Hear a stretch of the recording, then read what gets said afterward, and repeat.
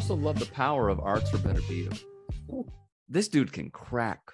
So he beats Joe Smith Jr. It's another. I'm not going to say flawless because he got hit, but he's been down before. He's gotten hit many times. The thing is, it seems like whenever he does get hit, it's sort of like when someone in a video game will get hit and then somehow they have this superpower of rejuvenating their health. I feel like when we are watching him, it feels like, even though obviously without the lure of an American and a heavyweight, it feels very similar to Deontay Wilder, where it's not a matter of if, it's a matter of when. Yeah. The knockout power is so naturally, ambitiously raw. And have you seen his workout videos? Yeah. How would you describe this for people who haven't seen it? He reminds you, in all of the Rocky movies when Rocky or Adrian, no, Adrian, don't do it, Adrian. No. No, but listen, every movie, every Rocky saga, whether it's Michael B. Jordan's Rocky films or the traditional, who actually got knocked out in the movie. Mm-hmm. But he gets too big for his britches. He's doing a city thing, and then they take him to some like destitute land to train in the wilderness to get back to his roots. Yes, that's how Artur Beterbiev trains every single day in like the bitter cold of. I think he's in Canada now. He is in Canada, originally from Russia, but he's training in like the bitter cold, doing the most strenuous workouts, and his body is just conditioned to knock people the fuck out. What I see in his workouts is unorthodox routines that clearly work. Yeah. Like he's 30, 37 or 38. One of the two. Let me see. 37. To have that knockout power at 37. Like honestly, have you ever seen this before in the sport? Look, I at a loss for words there, sir. I'm not gonna say that I haven't seen it, but dude, maybe I haven't seen it. The dude is what, 18-0, 18 knockouts? Correct. He has a 100% knockout ratio in all of his fights.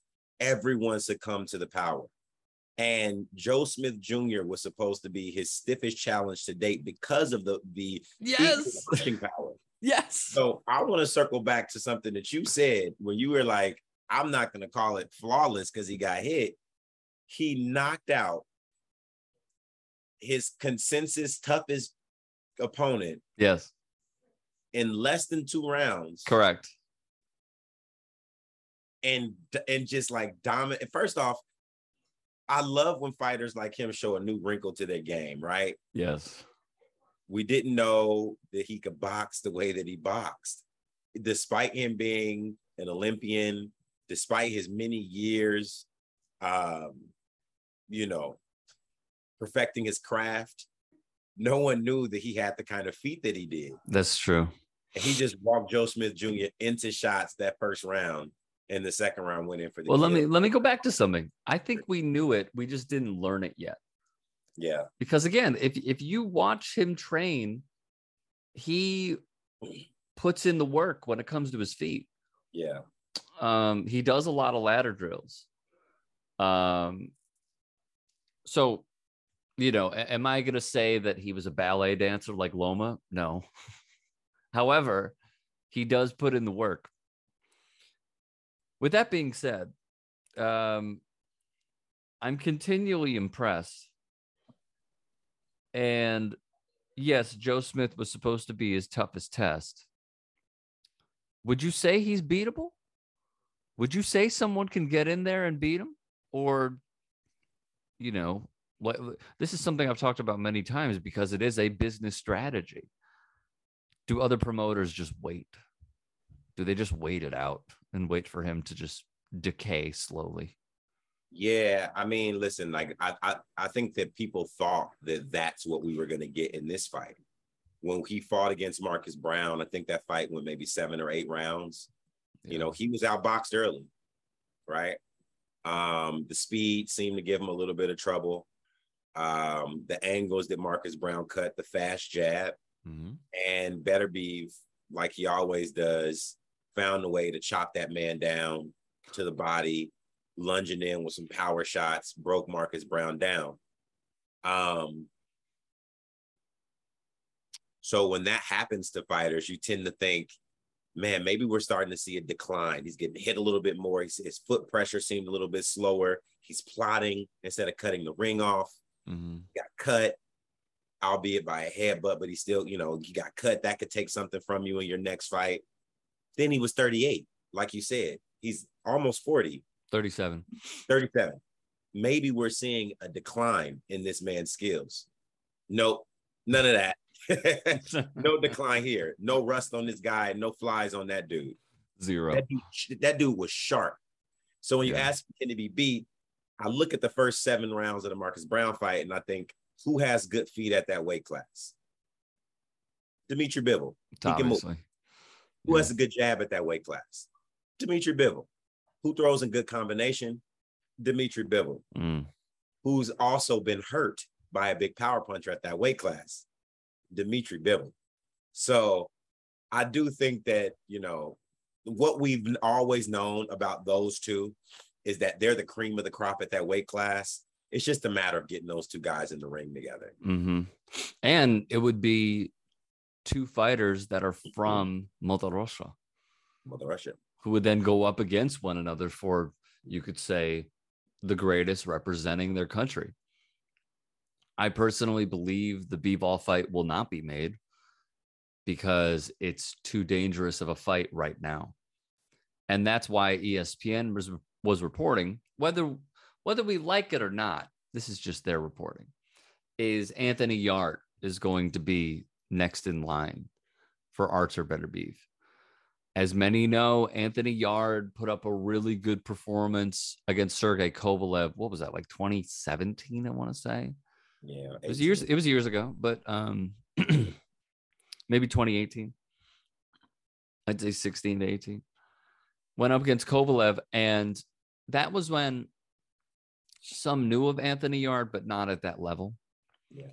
And look, good record, good boxer. Eddie Hearn has called it a total mismatch. Do you? Yeah. I don't think that fight's going to end well for Anthony Yarde. And again, all respect to the fighters. This is a show we show tremendous amounts of respect to those guys. But if I'm calling this a spade based on what I've seen performance-wise, Anthony Yarde was beaten by a over-the-hill, subpar Sergey Kovalev, who just knew how to land a good jab. He knew how to land a stiff jab, and he let his conditioning outlast Yarde over the course of their fight. He got knocked out there.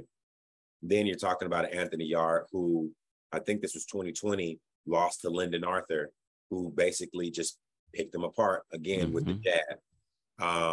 Now you're going against Weapon X, who was birthed in the darkness of Russia, in the bitter cold, and has perfected a shotgun jab, right? That feels probably like a straight right hand. Yes. I don't see Yarde, as slick as he is, getting out of the way of that jab all night. I see him ended up, moving and being backed up on the ropes. It's not a good sign. I think it'll look similar to the Marcus Brown fight. That's what I was just thinking. Well, he'll get some shots off early because he's fast, he's got those good reflexes. But as fatigue starts to sit in and he starts to, stand still a little bit more, the body shots, the head shots, the power, the foot pressure, I think he'll end up capitulating before the end of the 12th round. Yeah, it feels like it's only a matter of time if they were to go up against one another. I concur with the Marcus Brown analysis and correlation that, Anthony Yarde is going to win a few rounds here and there through the first 4, through the first 5, and then maybe Beterbiev will turn it on, or he could turn it on earlier. And it could be Joe Smith Jr. too, where he knocks him out in 3 or he knocks him out in 4. The guy's power is so unbelievable. And I need to make this a selling point because we keep hearing And this is the fight game. It's not boxing, but it's the fight game. Izzy Adesanya. Did you see what happened in that fight with the crowds? No, what happened? They left before the 5th round. Oh, wow. Didn't know that. There was a notable celebrity who shall not be named who gave a quote that went viral, which was essentially saying that he was bored. For those that are of that camp in the fight game who say, I want to see, blood, and I want to see guys get sent into a freaking coma, and I want to see guys get knocked out, and I want to see powerful punches. You should be watching Artur Beterbiev and how he's not like a huge name right now. Like, we know about him. We've known about him. The casuals are starting to know about him. He's getting the headliner cards on ESPN's Top Rank Saturday night fights. But how I personally feel about this is those people who are like, oh, Mayweather Pacquiao was boring. Oh, Adesanya was boring. Why aren't you watching this guy? What are you doing, bro? Are you going and playing like pinball? Pinball's dope. Don't get me wrong. That was a bad thing to say. But like, what are you doing that you're not watching him if this is exactly what you thirst for when you're watching these fights? I don't get it. Hearn also said Anthony Yard is a nice guy from London. That's a mismatch, that fight, a total mismatch. Yard has done around 3 rounds in 18 months or whatever, and he's a good domestic fighter and had a good fight with Kovalev in Russia. Beterbiev is a different animal. That's via boxing scene. I completely concur. And Beterbiev also said of the WBA champ Dimitri Bivol, his countryman, unification fights are more interesting and motivating. I would prefer to be undisputed. Throw that up in the Louvre. Chad Dawson also said he sparred with Beterbiev and no one's beating him at light heavyweight. As of this taping, I agree. I don't think anybody beats him. I think he hurts Bivol. They might get into deeper waters than 2, but I do think that he knocks out Dimitri Bivol. Because the power is just too much. Would you agree with that? Man, I think I got to assess that one a little bit more, right? Assess it. I like Bivol's boxing ability. He's obviously shown that he can stay out of the way of a big punch for the, large duration of a fight. Yep. But man, Beterbiev is just the apex predator in there, right? Like, it just seems like at any moment when he's ready to turn on the turbojets, yes, he's going to land the shot. He's gonna back you in a corner and throw 8 punches in one combination and hurt you. Yeah. And so if you look at most recent fights, man, I think you would have to give it to Beterbiev because he's fighting the bigger guys, he's fighting stiff competition. Going into the Canelo fight, if I'm honest, Bivol didn't look like the guy who could beat even Canelo to me. He looked flat in his 2 fights. I agree with that. I think we both analyzed it like he is really good, but he's not on that level. And then he wowed us. Yeah. And I don't think fighting Canelo is going to prepare you for Beterbiev. I agree with that. You know what I mean? And he's obviously waiting that one out. He really wants that Canelo too, which I would too, right? There's a big, payday. Huge payday. It's a, big price tag on that one. But I don't see how fighting that guy is going to prepare you for Artur Beterbiev. So who should he go up against? That's the better question. Who should he fight at 175 in order to prepare for a fucking monster like Beterbiev? Yeah, I mean, I think there's only he has 2 options at 75 and only one really that could give him even the kind of look, because there's no one like Artur Beterbiev at 175. Mm-hmm. And that is Zurdo Ramirez. Zurdo Ramirez at 75, he's big, he punches hard. His punches are going to be a little bit faster than what a Beterbiev's punches are going to come at. And this guy is looking to hurt you to the body all night long. You know what I mean? And I think that he needs that kind of brute presence to prepare for, going up against a brick wall like Artur Beterbiev. For the record, since we were talking about purses, I just wanted to look it up. Dmitry Bivol received a guaranteed purse of $2 million and 30% of pay-per-view sales. That's via Sporting News for the first Canelo fight. If they fight again, yeah, he'll probably get like 10, 15, maybe even upwards of 20. And it's actually, I know it hurts Canelo, obviously, to lose, but it's good for business because they are raising the stakes for each other in the rematch.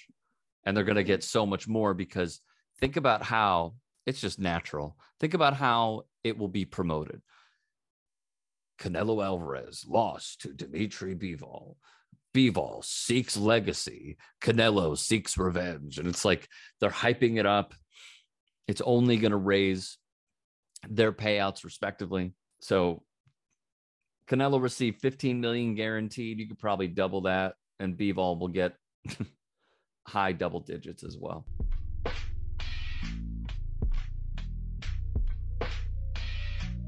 Hey, it's Rick.